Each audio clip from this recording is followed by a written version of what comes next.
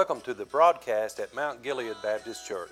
We invite you to join us here on this station each Sunday morning at 8 a.m. We also invite you to join us in person at 11 a.m. The church is located at 5332 Highway 52 East, Dahlonega, Georgia. Now join Pastor Les Fuller as he brings God's Word. John chapter number 1. I'm going to break in at verse number 37, and I feel like that God is leading me to help our congregation with some fundamentals, so to speak, of what it is to be a soul winner. Here we are at a new year. The old year is already behind us, and I just can't hardly believe that here we are in 2024. And we've changed in some ways as a congregation. Some have passed and left and gone to be with the Lord, and then we've got new people that are with us, and we do thank them for being here this morning. And not only that, we've got such a wonderful crop of young families coming along, and we're all in a busy time in our lives. And I don't think I've ever been as busy as what I am. Shelley and I and our children, there's so many good things that are happening in our lives. But I don't ever want to get to the place where I forget number one, of who that I am. I'm a child of God. The Bible says in the book of Ephesians that you're saints.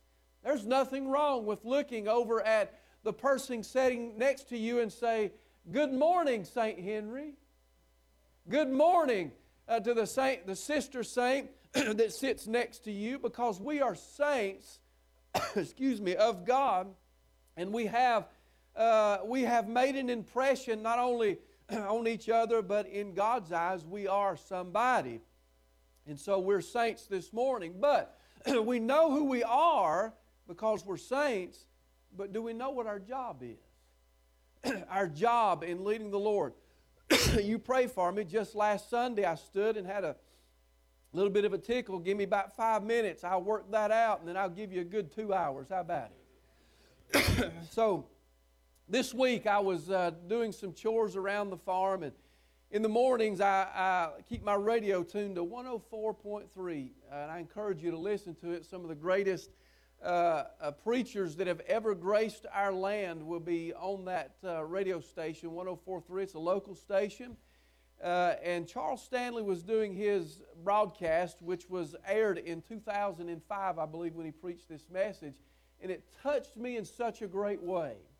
God was already working in my heart, and it just seemed like God used some of the words that He said to further embolden me to try to give you what was in my heart already working. And only God can take the thoughts of another man and use them to develop the thoughts of somebody else where they're at in life. And that's the way God is. He was preaching on the highest calling of a person in life is not to have money. It's not to have a great standing in the community. No. It's not even to have a great home and all those things that we want out of life. But I'll tell you what, the greatest calling in a man's life is to lead someone else to Jesus Christ. And we're going to learn about that in these verses today. Before I read, I'm trusting that you have all read the book of St. John, especially the first chapter. Very powerful book in the New Testament. And John, we know, was writing of a first-hand account. In other words, you're not reading second-hand information. This is first-hand information coming from John himself as he lived it, as he saw it, and as he witnessed it. Isn't that great to have this morning? Here we are in 2024, and we can take a copy of God's Word, and with confidence, we can look back over 2,000 years ago and read what actually happened. I don't know of another book that can tell you that than the Word of God. And John is writing about what he saw, what he felt, and what he experienced as Jesus was making His dawn on the brightness of His day as He's now entered into the second day of His earthly ministry. How do you know that, preacher? Well, you'll find it in the Word of God. In the book of John, chapter 1, verse number 37, let's break in and read together. What does the Bible say? And the two disciples heard Him speak. Who? Jesus Christ. And they followed Jesus. I tell you, I've heard a lot of great speakers in my day. I think that I've heard some of the greatest Bible teachers in my day, and I've made it a point to try to listen to some of the great movers of men as they preach the Word of God, and I love to hear their thoughts as God has revealed great wells of wisdom to them as they preach the Word. But no man, I say no man, ever taught or preached like Jesus did. And the Bible says plainly here that the two disciples heard Him speak. Now I want to say something this morning. When you hear Jesus speak, you had better listen. He's got something to say, and He's not like I am. Sometimes I get up, Brother Henry, and I just kind of beat at the air, and I wonder if I'm doing any good or not. When Jesus spoke, His words were from another world. His word was from another world to give the people of God. And the Bible said that they heard Him speak. Now notice the next phrase in this verse. It says, and they followed Jesus. Can I say to every young child that's in this church this morning that's never made a profession of faith, you've never been saved, listen to me. When Jesus speaks, you better follow. When Jesus speaks to you, you better follow. Can I say something about this text today that I love about what we're reading here this morning? If you take a few steps back in what we're reading from, you'll find that Jesus calls the first 5 disciples to follow Him in this chapter. These men were by name, and you know them well. One of them doesn't give his name because he's the writer of the book. The one that we're going to read about here in these next few verses is a man by the name of Andrew. And I want you to know this before we go any further, because you need to understand that any time in the Word of God when Andrew's name is mentioned, wherever Andrew is at, whatever he is doing, wherever he's working and laboring for the Lord, in the Word of God, Andrew is bringing people to Christ. That was his sole objective, his highest calling of his life.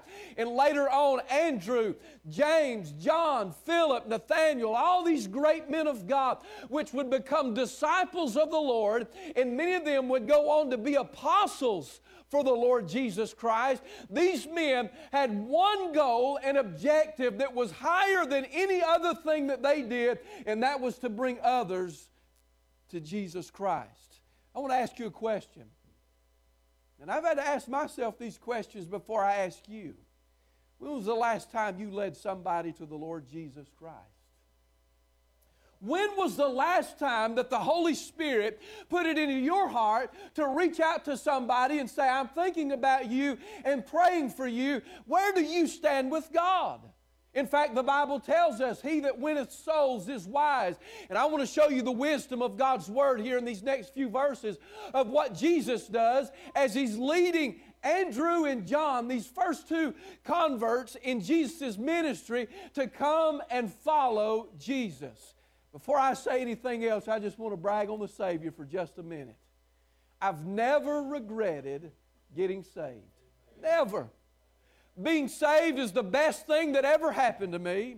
When I think about the goodness of God, how He steered me through the pitfalls and snares of life, how that He brought me to where I stand before you today. A man with not much knowledge up here, but I got a new suit on. How you like that?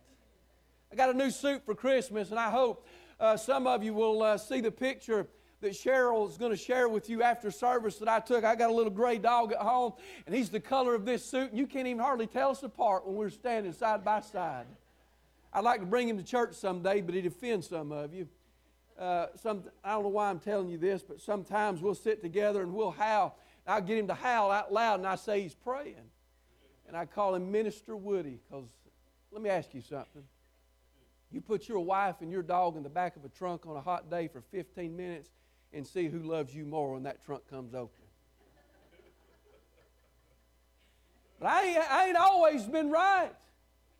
But God has always been good to me because of this great salvation that He has given us as just being a child of God. And I love Him today, and I want to brag on Him. He's worth following. He's worth telling others about. He's worth living for. Why? Because He saves us from our sins. And the Bible says in verse number 38, now they're following verse number 38, and Jesus turned and saw them following and saith unto them, what seek you? Can I show you something about the New Testament?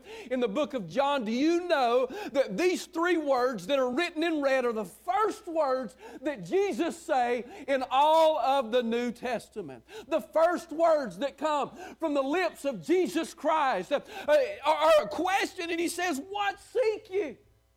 In other words, He turns to Andrew, He turns to John. They're following from a distance. They just left John the Baptist, and now they've heard Jesus speak and they're following. Can I say these men were wise? They heard somebody speak like they'd never heard speak before. They felt something when He spoke. And listen, friend, if when you come to church, I preach or any other preacher preaches, and you can't feel something in the message, something's missing somewhere, either in the preacher or in you. And listen, friend, I don't want to lead you wrong or steer you astray.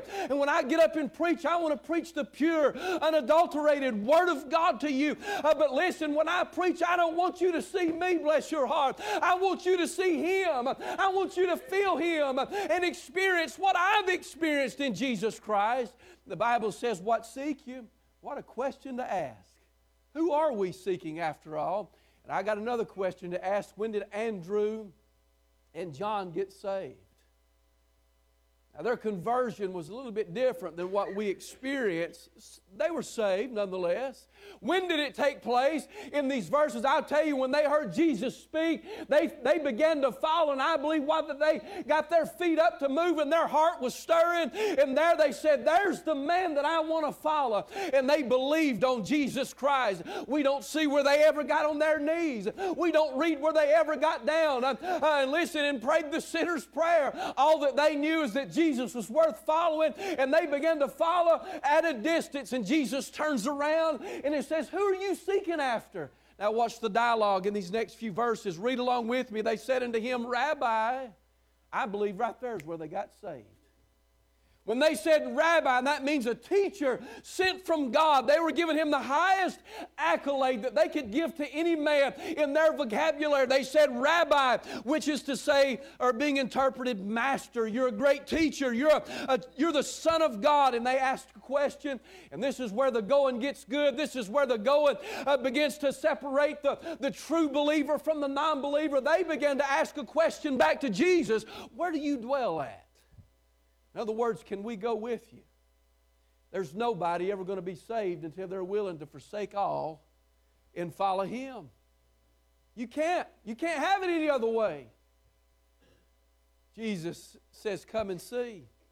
In this next verse, we read where that Andrew and John began their new journey following the Jesus into his own personal house. Wouldn't it have been something to go to Jesus' house where that Jesus lived?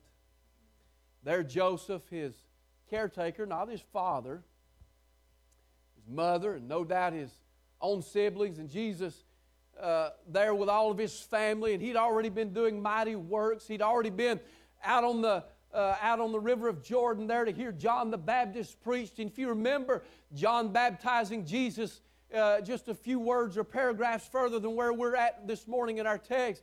And then not only that, there was that moment or that week period of almost 6 weeks of temptation in the wilderness where Jesus separated Himself.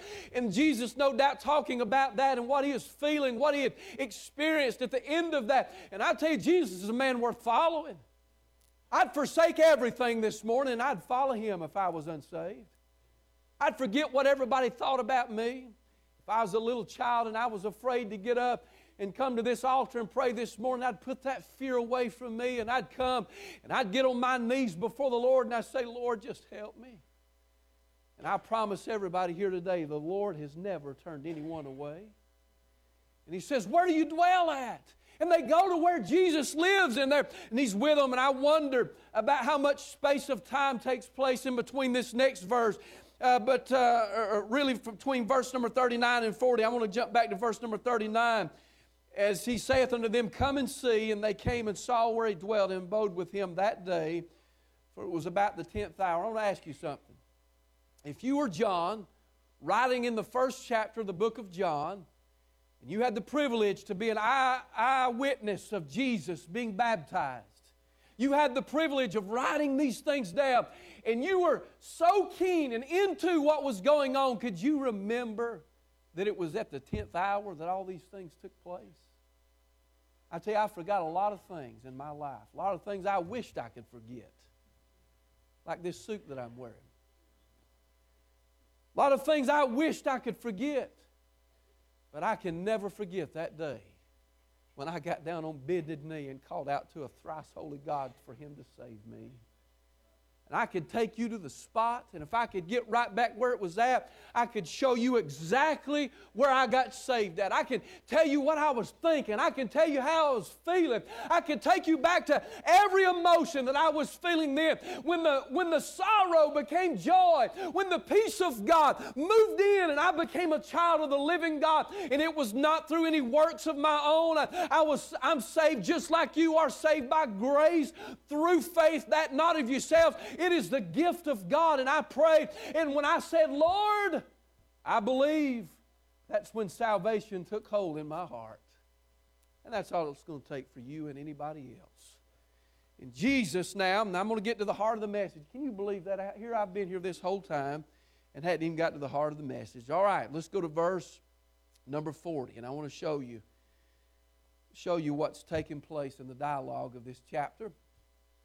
This is where I want you to put yourself at. The position of being a soul winner for the kingdom of God. Let's read verse 40. One of the two which heard John speak and followed him was Andrew. And I notice this is strategic, put in here by the Holy Spirit, Simon Peter's brother. Simon Peter, we all know to be the great man of God that was going to be the one to preach that great message on the day of Pentecost when 3,000 souls were saved. Boy, he was a preacher. I want to show you something. What if Andrew had not done what he was supposed to do? How important it is for every person to be in his or her place in the service of the Lord in serving God. Let's read on. And one of the two which heard John speak and followed him was Andrew, Simon Peter's brother. Now notice, this is where I'm going to end at verse 41. And he findeth his own brother, Simon, speaking of Simon Peter, and saith unto him, we have found the Messiah. Do you imagine going to your own brother, who, by the way, they were business partners, as fishermen, the sons of Zebedee, and his sons were business partners, and these men had been fishermen by trade. And Andrew, the younger, no doubt, of Simon Peter, comes up and says, we found the Messiah. Let me tell you about him. And the very first person that he goes to win as a convert is not a neighbor. It's not a co-worker. It's his own flesh and blood. And if we can't have a heart for our own people, what kind of Christian are we? And Andrew goes to him and he says, we have found the Messiah. And he physically brings his own brother back to see Jesus where Jesus is at. And as Jesus is speaking, the Lord says the words, and somewhere in the mix of all of this, Simon Peter becomes Peter, or Cephas, thou on the rock. They're talking about him being a rock. Not that he was the rock in place of Jesus, but he's saying that you're like a rock for me. And Simon Peter got saved. You ever wonder about the conversions of the disciples? Well, here it is. He got saved, and here going to be a mover and shaker for God. He's going to go on and write the book of 1st and 2nd Peter. And Andrew really starts to, not that he's away from the things of God, but he's never known in the Word of God for being a great preacher. He's never known for doing but one thing, and that is to bring people to Jesus Christ. And I want that to be my life's work. I love to try to preach. I just want to share with you for just a minute. I don't have much free time, so to speak, like a lot of people do, of going out and going and doing big things. I spend time with my family. I go to the chicken house. I visit, I study, I pray, and that is, in essence, my life, except when rabbit season rolls around. I go rabbit hunting with Zach Cook. Funnest thing I've ever done in my whole life. That's my life. And every single day, you and I come across somebody who just needs an encouraging word to come to church. Every single day, we come across somebody that just needs a word from us that shows them that they're needed, that they're loved, and that they too can be saved and experience what you've experienced. I will admit, sometimes family is the hardest people to witness to. Jesus said that a prophet is not without honor save in his own country. And that's the way it is when you witness to your own family. It can be tough and difficult at times. But I want you to know, and I want my family to know, there's nobody worth following but Jesus. And when I said a while ago that the highest calling of a man or a woman is not making money, it's not about trying to have the finest home, it's trying to let your light so shine before men that they see Christ in you. Think about the difference that a soul winner makes. What if? Let's do some what if thinking for just a minute. What if I'd never sat in my Sunday school class as a little boy with my... Y'all remember how they used to put the boards up with fabric on it, and they would put the fabric people up there and they would teach a lesson that way? I began to learn at those stages of my life about Jonah and the whale, Zacchaeus, and this little man who was little of stature but big of heart that got saved in the sycamore tree. I would learn the stories about the old saints of old, and I would sit and listen. You know who taught me a lot of those lessons when I was a boy? It was Shelley's mother, my Sunday school teacher. She'd pray over our class, and she'd look at us eyeball to eyeball and tell us how important it is to get saved and be saved. And I'd take an open Bible and I'd read together from the Word of God. And you know what was taking place at that time? My heart was getting sensitive in the things of God, and I was listening with my ears, but there was something else listening on the inside. I would learn the Word of God, and then we would dismiss from Sunday school, and they'd bring us up to church. We'd sit together. No, there was no children's church. There was nobody separating us and taking us away. And by the way, it is still mama's and daddy's responsibility to make sure that the heart of the child is in a position that they can hear, sense, and feel that God is leading that child. And it is your job to make sure that they sit in church. Let them be a part of what we're doing. Let them sing in the choir. Let them be a part of Sunday school. Let them come and do what you do and experience what you've experienced. Several years ago, somebody came to me and said, we need to have a nursery, and I asked them a question. I'm not against nurseries if that's what you want to do. There's a Sunday school class downstairs. Go sit in it. Listen, were you raised in a nursery? I tell you, the problem's not with the kids. The problem is that parents are not doing their job as being a parent. Many be the times my dad took me out and beat the devil out of me. I didn't get an amen right there. But it's the truth. And if you'll make church something great in that child's life and make church be the greatest thing that they can experience throughout the week, and through the week build church up in their mind, build church up in their heart, and let them know that we've come to the house of God, and tell them that we're here to hear from Jesus Christ. And listen, friend, when you do that, God will do His part without fail every time. And then when you're at the workplace, at school, wherever you're at, listen, you build up Jesus Christ in your living. You let them see that you're a child of God, and never be ashamed that you're a Christian. And show them that you're a child of God. What does the Bible say? What did Jesus say? As He was making His exit on that cloud, He said, go you therefore into all the world, teaching all nations, and baptizing them in the name of the Father, of the Son, of the Holy Ghost, and there shall be power come on you. Listen, friend, the reason why many of us feel powerless is because, number one, we're not in tune with God. We're not in tune with the Word of God. Some of you are fearful to witness. Listen, friend, if you could ever get over that fear of witnessing to somebody, the power of God will come on you. Can I say this morning? Hands down, the most favorite thing that I do in all the world, and I love God, and I want to say this for His glory, hands down the most fun thing that I ever do, the most grand thing that I live for, is that when it comes time for somebody to get saved, is to lead them to Jesus Christ. I love it. I love when a little child comes down and they're in tears. They've got the Holy Spirit working in their heart and they know it, but they don't know how to get saved. Brother Henry, you know what I do every single time? I don't pray a prayer over them and say, now you're saved. Nope.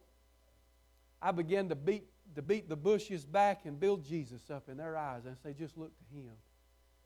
Get to Jesus Christ. And I begin to talk about how that Jesus is so big, and if they could just see Him, feel Him, experience Him, they too can be saved. And listen, friend, without fail, they will get saved. And I want to tell you, young child, this may be your day. This could be your time. This Sunday could be your Sunday to come down and be saved this morning. And if you ever get saved, it'll be by and through Jesus Christ. Amen and amen. Andrew leads his own brother, Simon Peter, to the Savior with a word, says, we found the Messiah. And there's 5 disciples by name in this chapter that are coming to Jesus Christ. And the last one that is mentioned in this chapter is Nathanael, who was a student of the Old Testament prophecies of God's Word, but unsaved. And the Lord, but I hope you'll go home and finish reading. I don't have time to finish everything that's in it, but he goes home to study the Word of God, but he sees Jesus, and Jesus tells him everything that's missing in his life and things that only Christ could know. He begins to tell Nathanael about, and there Nathanael becomes a believer and gets saved. I'd like to say to the church this morning how much I love what we stand for and what we represent. But if there's one thing I'd like to say that I want to work on, I love our choir. Listen, our choir's an amazing group. You sing wonderful, and I love you, and I appreciate all that you do in singing. We need to work on worship, don't we? But we'll worship a lot better when we brought somebody to Jesus Christ. We'll worship when we've invested in somebody else's life. And we see that the trouble that they're in. And I want to ask you a personal question, really. When was the last time that you saw somebody with a need and you went to that individual and tried to show them the love of Christ? I will guarantee you that before this service is over, you can probably think of 5 to 10 people that you know of that you're close to, that you've not reached out to them and said, man, I'd love for you to come to church with me. I'd love for you to come and be a part of what God's doing in my heart. And just simple as that, begin a conversation and talk to them. Why, even just this week, I shared it with our Wednesday night crowd. Listen to me. I know our kids are getting restless. Listen, just this week, knowing what was in my heart, I was preparing for today. I'd gotten on the farm, and I was finished, and usually throughout the morning of my prayer time, I finish my chores and I do a little praying. And there I've got my Bible and I'm reading and I'm praying for this service today. And I said, God, I want you to help me to be a soul winner for you. Send me somebody today that I can talk to them about Jesus Christ.